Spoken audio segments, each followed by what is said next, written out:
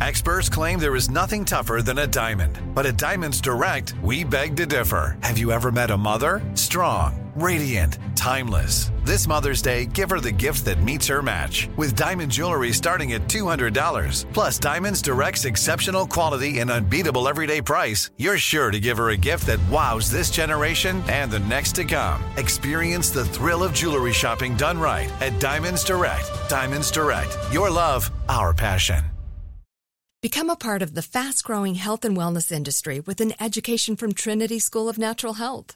Trinity graduates can empower their communities through natural health principles and techniques, whether they go into practice to guide others toward their wellness goals or open a store to sell their favorite health products.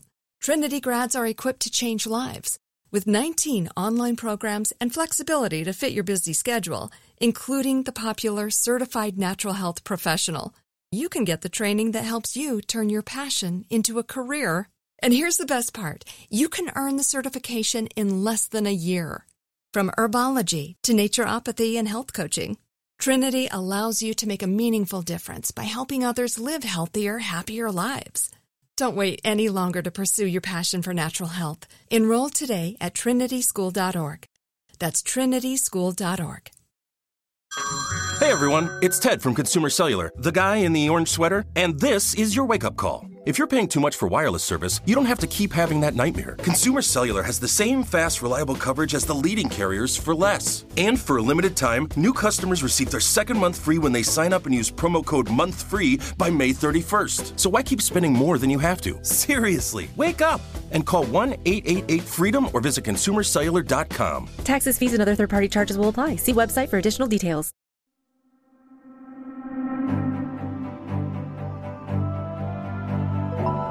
Welcome to the Psychology Podcast, where we give you insights into the mind, brain, behavior, and creativity. I'm Dr. Scott Barry Kaufman, and in each episode I have a conversation with a guest who will stimulate your mind and give you a greater understanding of yourself, others, and the world we live in.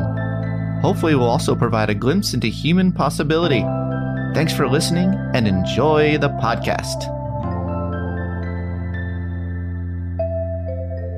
So today we have Carl Zimmer on the podcast. Zimmer reports from the frontiers of biology, where scientists are expanding our understanding of life. Since 2004, he has written about science for the New York Times, where his column Matter has appeared weekly since 2013. Zimmer has won many awards for his work, including the Stephen Jay Gould Prize, awarded by the Society for the Study of Evolution, to recognize individuals whose sustained efforts have advanced public understanding of evolutionary science. Zimmer is the author of 13 books about science, and his latest book is She Has Her Mother's Laugh, The Power, Perversions, and Potential of Heredity. Thanks for chatting with me today, Carl. Thanks for having me. I remember when I was a wee grad student at Yale and you came to do, I was so excited that I got selected to be in this little group of people to talk to the great Carl Zimmer about public science communication. Do you remember that? Like, it was like, we're talking like a decade ago. Yeah, I've been doing it every spring since with some Yale graduate students. Cool. It just, the interest is just getting stronger and stronger. I think grad students who are looking at a future in science, realize that, part of it is connecting with everybody else. They don't look at science purely as just collecting data. That's right. And I remember listening to you talk and thinking to myself, I want to do what that guy does someday. So you really were an inspiration. The way that you write is balanced. And I think that's what we need more of in the science communication world is balance, right? So this book, let's talk about this book because it's an interesting sort of hybrid model because it kind of reads like a novel in a way, it's kind of like a page turner.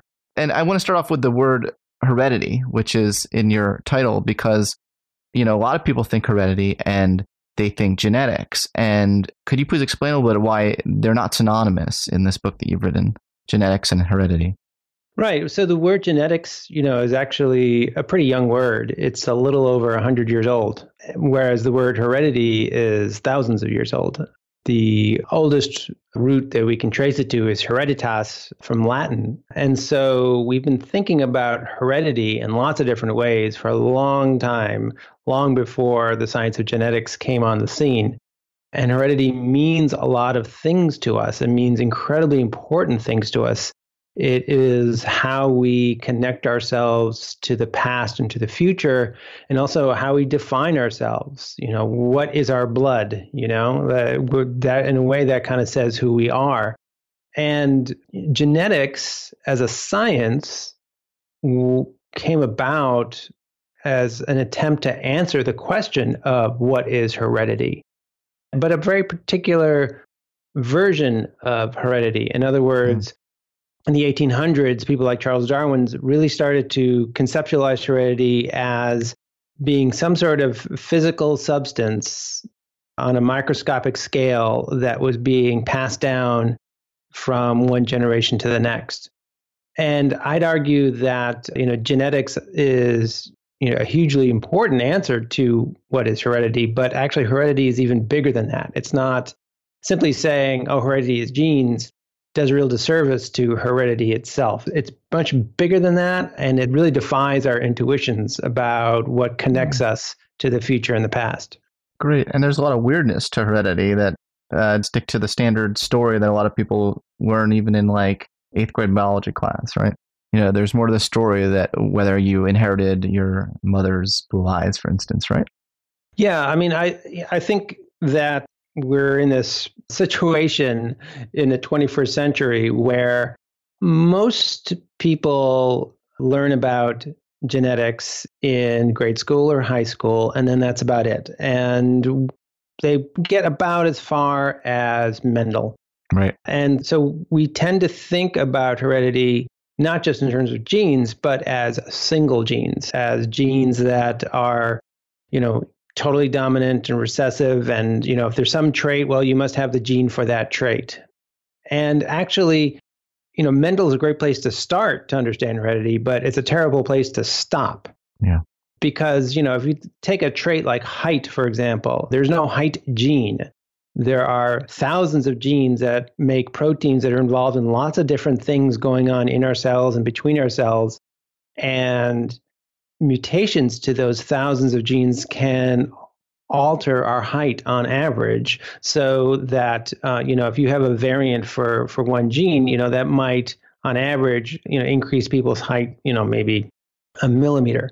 And so, to look at your parents or your grandparents and say like, oh, I'm, short because they're short. Well, yes, but you're actually talking about thousands of different genes and all these complex interactions between them, just to talk about height. And that's really like the low-hanging fruit when it comes to talking about who we are. If you want to talk about things like personality or intelligence and things like that. Yeah. Yeah, well, then it's just, you got to step back and take a bigger view of heredity. And what's exciting is that actually, scientists right now are starting to really grapple with heredity on that scale. They can actually look at entire genomes and actually look at them at a huge scale using incredibly powerful computers to get at these basic questions. So I wanted to share the excitement of the scientific progress that's happening right now.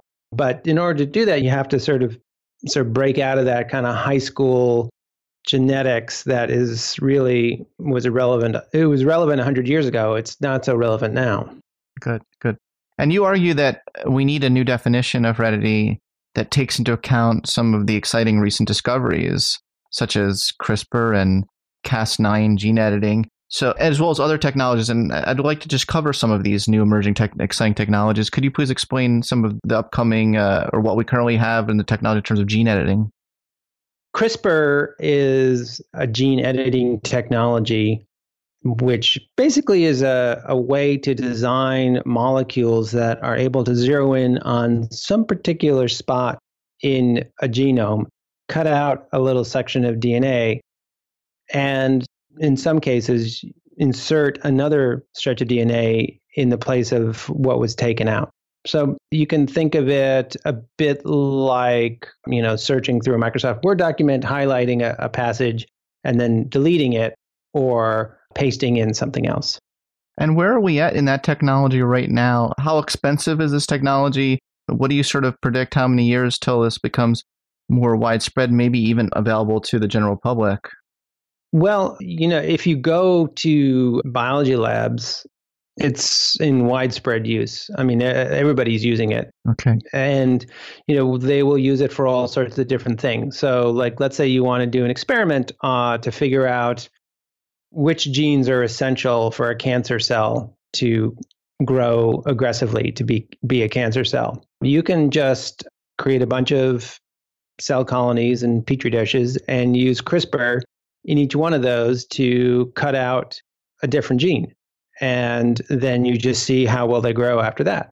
And so scientists have actually done this. They've gone through and 20,000 or so genes and cut out every one. And they've made up this much shorter list of essential cancer genes. And that is going to be That's huge. It's huge because then, there are actually drug companies right now who are using these catalogs to say okay, we're going to now look for cancer drugs that go after this particular gene. Nobody knew that this gene was essential for cancer. Now we know. Now we're going to go for it. So that's just one example of what people are using CRISPR for. I think where CRISPR gets its real excitement and maybe some anxiety for some people is the ability to use CRISPR to make permanent inherited changes in an organism. And so right now, there's a lot of work going on with plants to use CRISPR to tinker with the DNA of crops. For example, to make tomatoes that can grow in a shorter growing season, for example. Turns out if you just cut out a tiny piece of DNA, which just acts like a little sort of control switch to one gene, you can actually get them to grow better in more northern climates. So there's a case where, once you created that change with CRISPR, that can get passed down from generation to generation. And so, the possibility arises that you could do the same thing in animals, which some people are experimenting with. The real controversy, of course, is what if you use this on humans? Exactly. And we build up to psychological traits and discuss those implications. Would we be able to edit thousands of genes at the same time? Well, it's hard to look into the future and say exactly what gene editing will allow us to do in the future. Right now, no way. Right. We're talking now, single genes at this point, right? Yeah. It's very hard to do more than just one gene. I mean, there have been some experiments where people have, altered a few genes at the same time. And there have been cases actually where people have been able to cut out, many dozens of pieces of DNA at once. But that's, I won't say it's cheating, but what they're doing in a case like that is that they're actually looking for almost identical sequences of DNA and cutting them all out. This is actually a study where researchers wanted to make a breed of pigs that would be safer for using for possible growing organs for transplantation. And the problem with pigs is that they have certain stretches of DNA in their genome that are actually viruses that got embedded in their genome. Lots of species have this. But you don't want to get a pig transplant and then suddenly have it producing viruses inside of you. That would be bad. But with CRISPR, it looks like you can actually go in and just edit all of those out at once. And so it might be possible to produce a breed of pigs that was free of these, what are called endogenous retroviruses. That's so fascinating. We're a long way off from psychiatrists, instead of prescribing SSRIs, prescribing CRISPR. Yeah, no, I that will, I don't want to say never, you never know. But I mean, one thing I hope my book gets across is just what an insanely complicated proposal that would be. Because when you talk about traits like intelligence or personality, you're talking about things that are certainly influenced by genes, but they are influenced again by thousands of genes, and each gene is playing a part that we don't understand at all. And, maybe one makes a protein that makes some particular connection between neurons, maybe another one is involved with the molecules that act as signals between neurons. But how that translates to, depression is, we just do not know. We were nowhere near making those sorts of connections from the genetic level to the level of how we experience life. And not only that, but these genes are working in an environment. And so, it's possible you may have genes that may put you at risk for certain conditions as an adult, but only like if you grow up in a very stressful environment. Yeah. If you don't, then they're not a risk factor at all. So to say like, oh, well, if we just change the spelling, then everything's fine, totally misses the point when it comes to our psychology. Yeah, it's an excellent point. So you talk about some examples that Stephen Jay Gould talked about, similar examples in The Mismeasure of Man. So like the Kallikak family story. And then you also talk about Cyril Burt's fraud. It would be great if you could just briefly summarize that. But my real question is that, the truth of the matter is, even though some of their work was really shoddy, I mean, modern science does confirm some of their hypotheses, nevertheless, in the sense that there is a genetic contribution, not deterministic, but probabilistic to intelligence and IQ, right? It's kind of a baby in bathwater situation. I focus a lot in the book on, as you mentioned, this book called The Kallikak Family. This was I organized that chapter actually around a woman who was the subject of this book and was sort of involuntarily turned into kind of a poster child for eugenics. Her name was Emma Wolverton, and she was institutionalized in a home for the quote-unquote feeble-minded, not because she was feeble-minded, but because she basically got in the way. Her mother wanted to get rid of her so she could get remarried.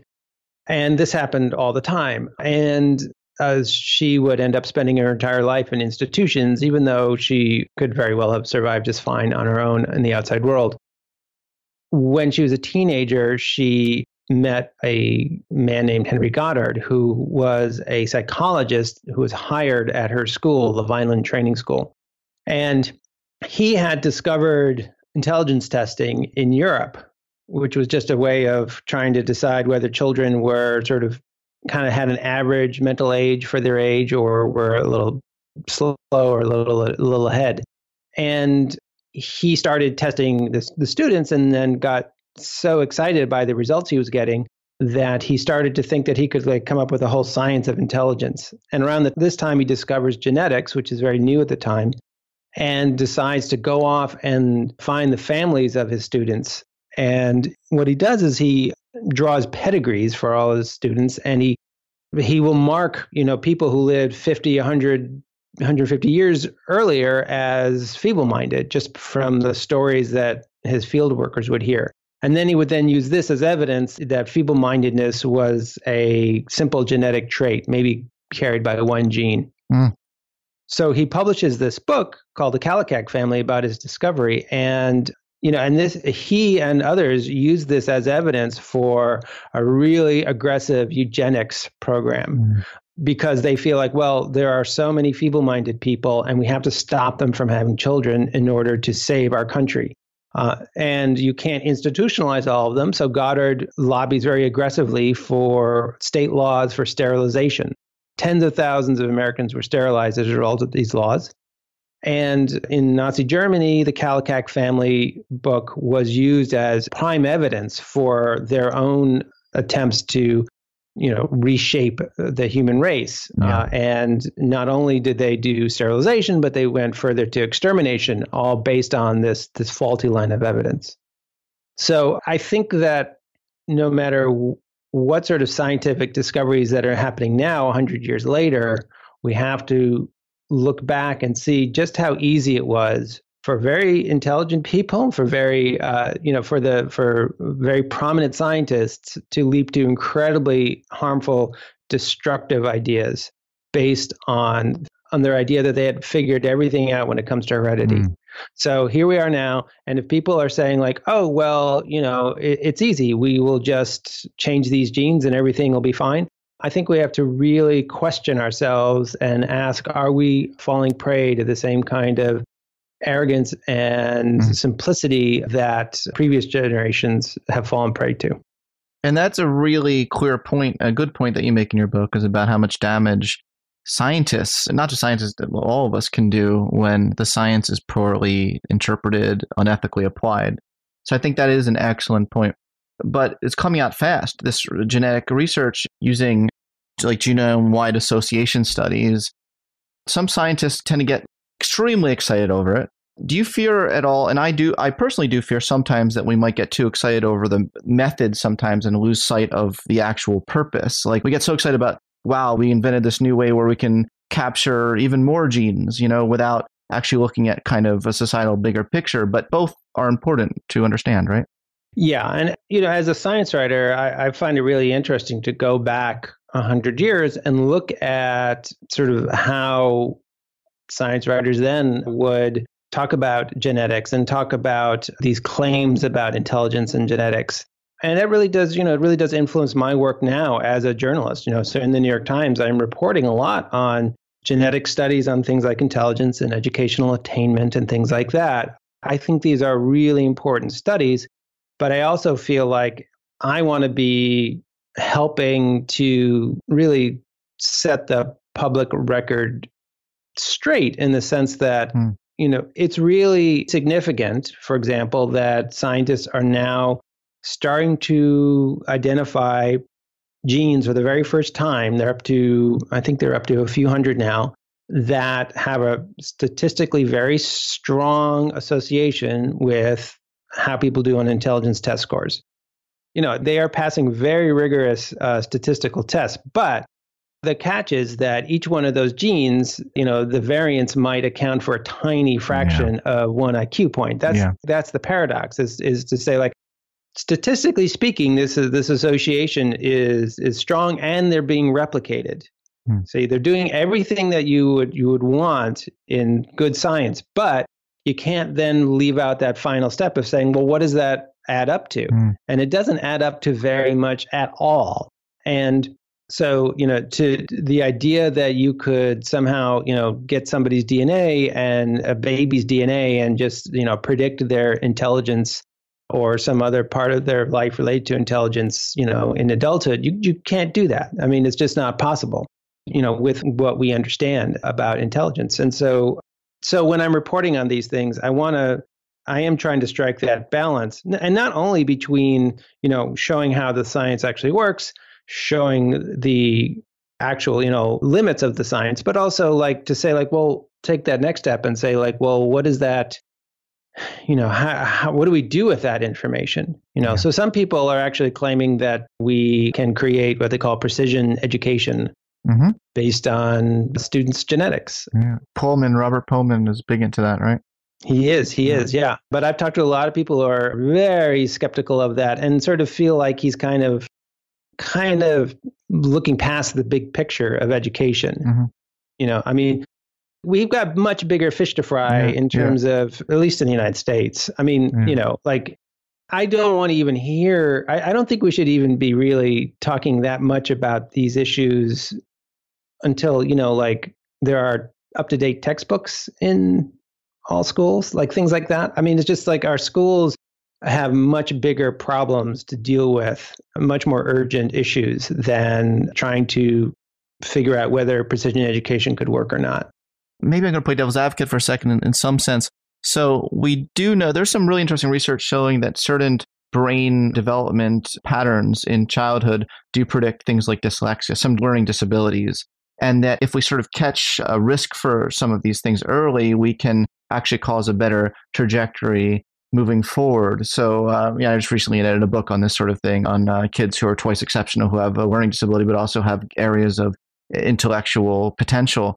And so I guess one could argue, and I don't know about the genetic level, but at least it's more easy for me to wrap my head around like brain scans, in a sense. But, if someone were to make that argument and say that that could be informative information, what would you say?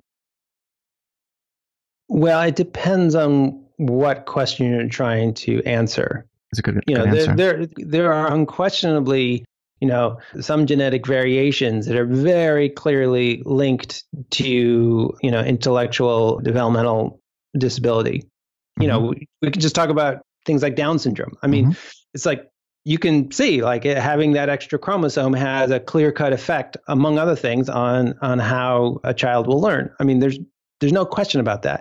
And there may be some very important, precise links between genes and certain kinds of learning disabilities, or maybe even certain kinds of learning strengths that could emerge, and it might have something to do, let's say, with, some very narrow part of the learning experience.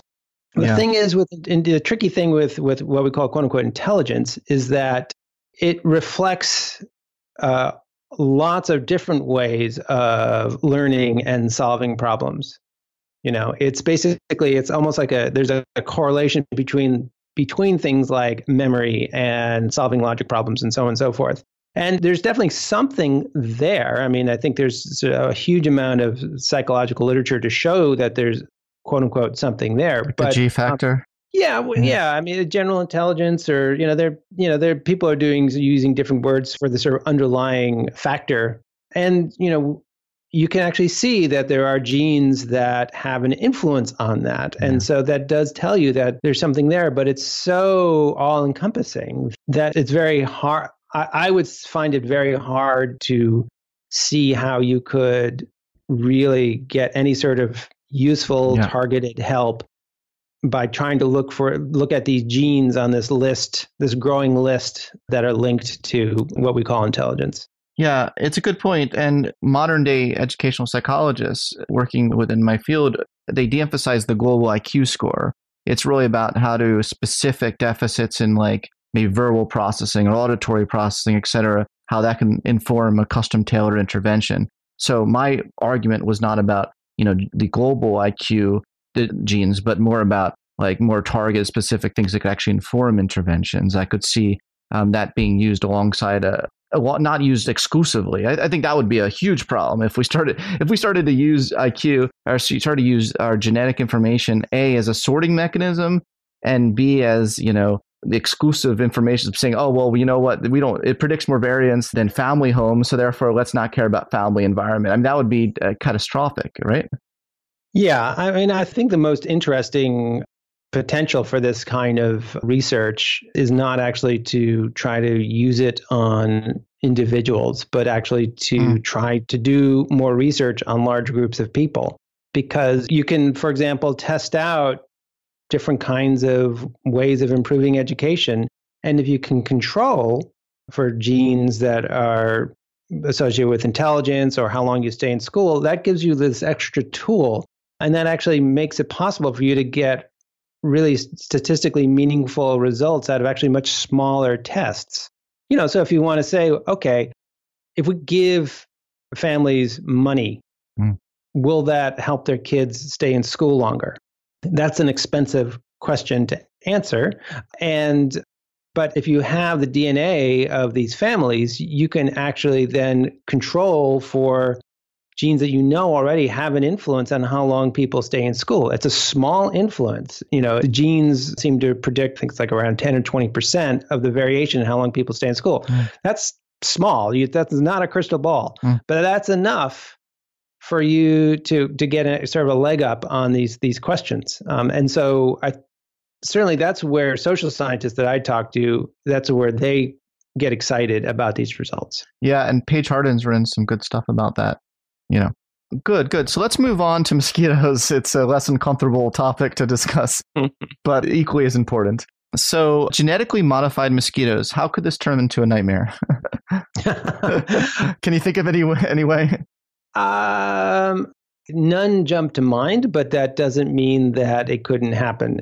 There are certainly cases where we have done things in science that had unintended consequences. And certainly introducing genetically engineered organisms into the wild is something that we need to do carefully if we do it at all. So in the book, I talk about using CRISPR to genetically engineer mosquitoes so that they will pass down malaria-proof genes to their offspring. And the idea is that once you do that, that's going to be it. I mean, you may not be able to undo that. So within a few years, all the mosquitoes in an area may have these genes. So, you want to think very carefully before you set those mosquitoes loose. On the other hand, you also have to bear in mind that, maybe around 500,000 people die every year of malaria. And, while we've made a lot of progress with all sorts of different treatments, we haven't created a vaccine that makes people immune. And, the medications for malaria are not great. So there is an urgent need to do something. And so the question is CRISPR going to be that? But, as you say, like, could you wreak havoc with this? Well, maybe. I mean, I don't know. I mean, mosquitoes, they're a part of their ecosystem. And if you tamper with their biology, are you going to alter how they interact with other species? Will that radiate out into unexpected changes? That's certainly something that, scientists are looking seriously at. Yeah, it's just as possible as the havoc we can wreak by trying to alter our own DNA. There's a whole bunch of people that would love, once this technology advances, to try to live forever, right? To try to change the course of human evolution. So yeah, all these things are really important to discuss. Even if we're so many years ahead, it's great that people like you are getting the conversation started. So similar topic, genetically modified crops. What will this mean for us in the environment? Well, this is really moving forward in a way that sort of fits in with, the past decades of crop engineering. Basically trying to find ways to get crops to grow better, to grow under different conditions and so on. The advantage that CRISPR has over some earlier methods is that for one thing, you can introduce particular mutations that you already have good reason to think are going to be effective, rather than, say, blasting corn plants with X-rays and just introducing lots of random mutations. Before now, the genetic engineering that people may be familiar with was really about sort of introducing DNA from one species to another. And CRISPR doesn't require that because you can, make tweaks to the plant's own DNA. So you may be able to have crops that may be able to grow under, drought conditions that we're going to be facing because of climate change. There's a lot of promise to using them that way. What I would hope would not happen is that companies would use CRISPR to basically engineer crops to be resistant to pesticides that would then lead to massive use of that particular pesticide, which can potentially have harm to the environment, and then also eventually lead to resistance in the insects or the weeds that you're trying to kill, which then forces you to go to a different pesticide, which might be even more harmful. If we get stuck on that sort of treadmill, that could be a problem. Thank you for explaining that. And another thing I found really extremely interesting in your book, one of the 100 things on the list, are emerging research in the field of developmental biology and how the external environment can produce some quirky forms of heredity. Can you describe that? You talk about it in rats, but how they can learn to fear certain odors associated with a shock, and that can be inherited by the offspring. Is that right? Yeah, so this is a part of a big area of research known as epigenetics. And, epigenetics has inspired a huge amount of fascination across the board. I mean, it's really interesting how when I give talks about heredity, when it's time for Q&A, lots of people want to know about epigenetics. And so epigenetics basically means, the way I think about it, is the control that cells have over their genes to determine which genes actually do stuff and which are silent. And it's clear that, as we develop, our cells shut certain genes down pretty much permanently and allow other ones to be active. And that's how we are able to produce, hundreds of different kinds of tissues in our bodies just from one genome. And when your skin cells divide, they make more skin. They don't suddenly turn into teeth or something. So it's not like epigenetics is some weird fringe idea. It's at the center of biology. But, the fact is that also our environment can trigger epigenetic changes in us, whether it's stress or some other kind of experience. And so some people have said, well, is there any way for those changes to actually get passed down to the next generation? So if your genes undergo an epigenetic change in how they're running, could your children inherit that change? So this would be a sort of a separate channel of heredity. And so there's this one very high-profile experiment that researchers did. They exposed male rats, I believe, to an odor, a harmless odor, and then would give them a shock. And eventually they learned to associate the odor with the shock. And you could sort of measure their response. As soon as they smelled the odor, they knew that something bad was coming. These male rats then mated, and then the pups, who had only inherited the genes and whatever else was in the sperm of those male rats, they seem to have an odd response to that odor as well. Fascinating, but it hasn't been replicated. It's not like people have shown that this gets carried down through several generations. So there are actually a lot of scientists who are very skeptical that this is actually a real result at all. If it was, that would be really quite amazing. But, I think we have to be really cautious about embracing these kinds of results. That being said, this kind of epigenetic heredity is real. It's just not necessarily real in us or in rats. In plants, for example, plants that get attacked by insects and they can, create a bunch of chemicals to ward them off. Their offspring are going to respond faster to chemical attacks than other plants would. And that gets carried down through generations. And so epigenetic inheritance, this alternate way of inheriting things, is a real thing. One of my colleagues who studied prodigies in depth was really interested in a finding that a large proportion of his prodigies, you'd find that somewhere like the great-grandfather had a similar talent, that seemed to kind of burst forth without too much practice in the young child. And that's never been explained, and it'd be interesting to see if this can help explain that at all.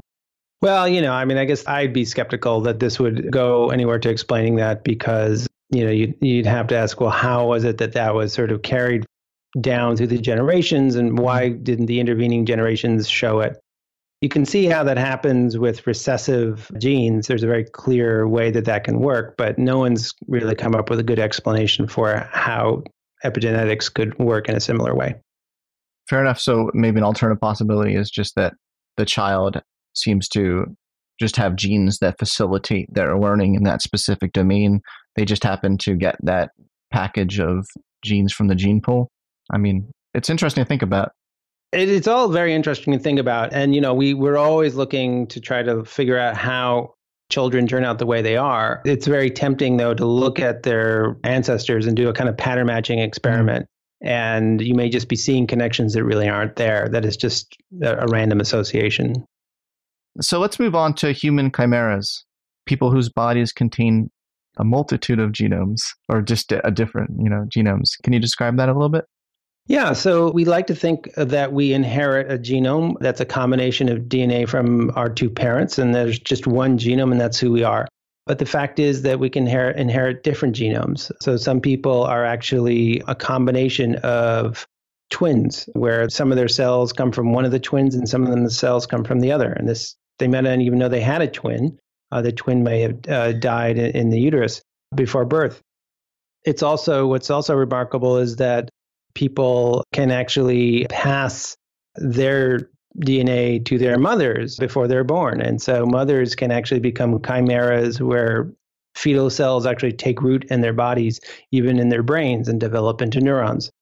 So, a lot of us are in fact chimeras. And it used to be thought of as like a bizarre freak of nature, but I'd say that a substantial fraction of humans are chimeras. Well, I didn't know that till I read your book, so that's really extraordinarily interesting.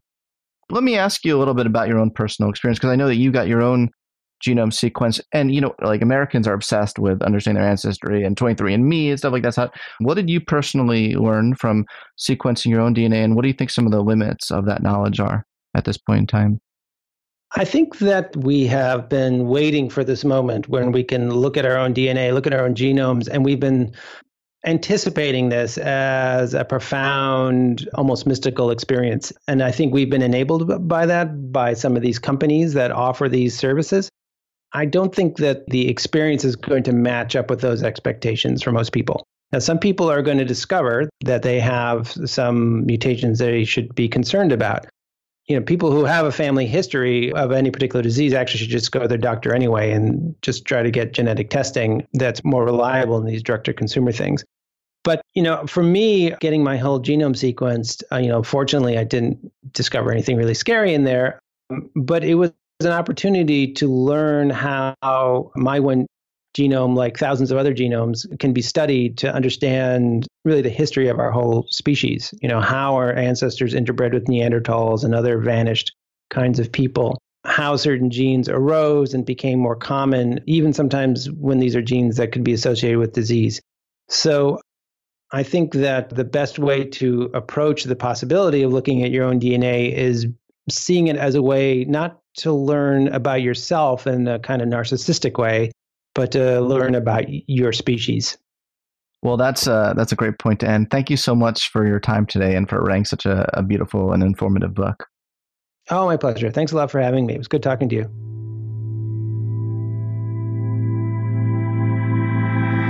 Thanks for listening to the Psychology Podcast. I hope you enjoyed this episode. If you'd like to react in some way to something you heard, I encourage you to join in the discussion at thepsychologypodcast.com. That's thepsychologypodcast.com. Also, please add a rating and review of the Psychology Podcast on iTunes.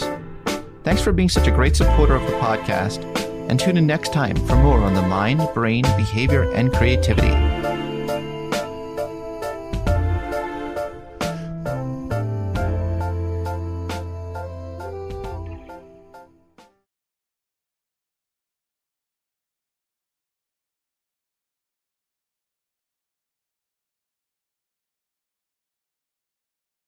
Become a part of the fast-growing health and wellness industry with an education from Trinity School of Natural Health. Trinity graduates can empower their communities through natural health principles and techniques, whether they go into practice to guide others toward their wellness goals or open a store to sell their favorite health products. Trinity grads are equipped to change lives. With 19 online programs and flexibility to fit your busy schedule, including the popular Certified Natural Health Professional, you can get the training that helps you turn your passion into a career. And here's the best part. You can earn the certification in less than a year. From herbology to naturopathy and health coaching, Trinity allows you to make a meaningful difference by helping others live healthier, happier lives. Don't wait any longer to pursue your passion for natural health. Enroll today at trinityschool.org. That's trinityschool.org. This show is sponsored by BetterHelp. It's a simple truth. No matter who you are, mental health challenges can affect you, and how you manage them can make all the difference. That's why everyone should have access to mental health support that meets them where they are and helps them get through. BetterHelp provides online therapy on your schedule. It's flexible, simple to use, and more affordable than in-person therapy. Connect with a licensed therapist selected just for you. Learn more at BetterHelp.com. That's BetterHelp.com. This is Amy Brown from 4 Things with Amy Brown. Today, Healthier is happening at CVS Health in more ways than you've ever seen. It's wellness destinations for seniors, including select locations with Oak Street Health and CVS Pharmacy. It's doctors, nurses, pharmacists, and everyone in between offering quality care and support virtually, in person, and on the phone. It's in-home evaluations through Signify Health and meeting mental health needs through Aetna. And those are just a few of the ways that Healthier is happening. To see more, visit cvshealth.com/healthier happens together. CVS Pharmacy, Oak Street Health, CVS Specialty, Signify Health, and Aetna are part of CVS Health. Eligibility and services vary by location and individual.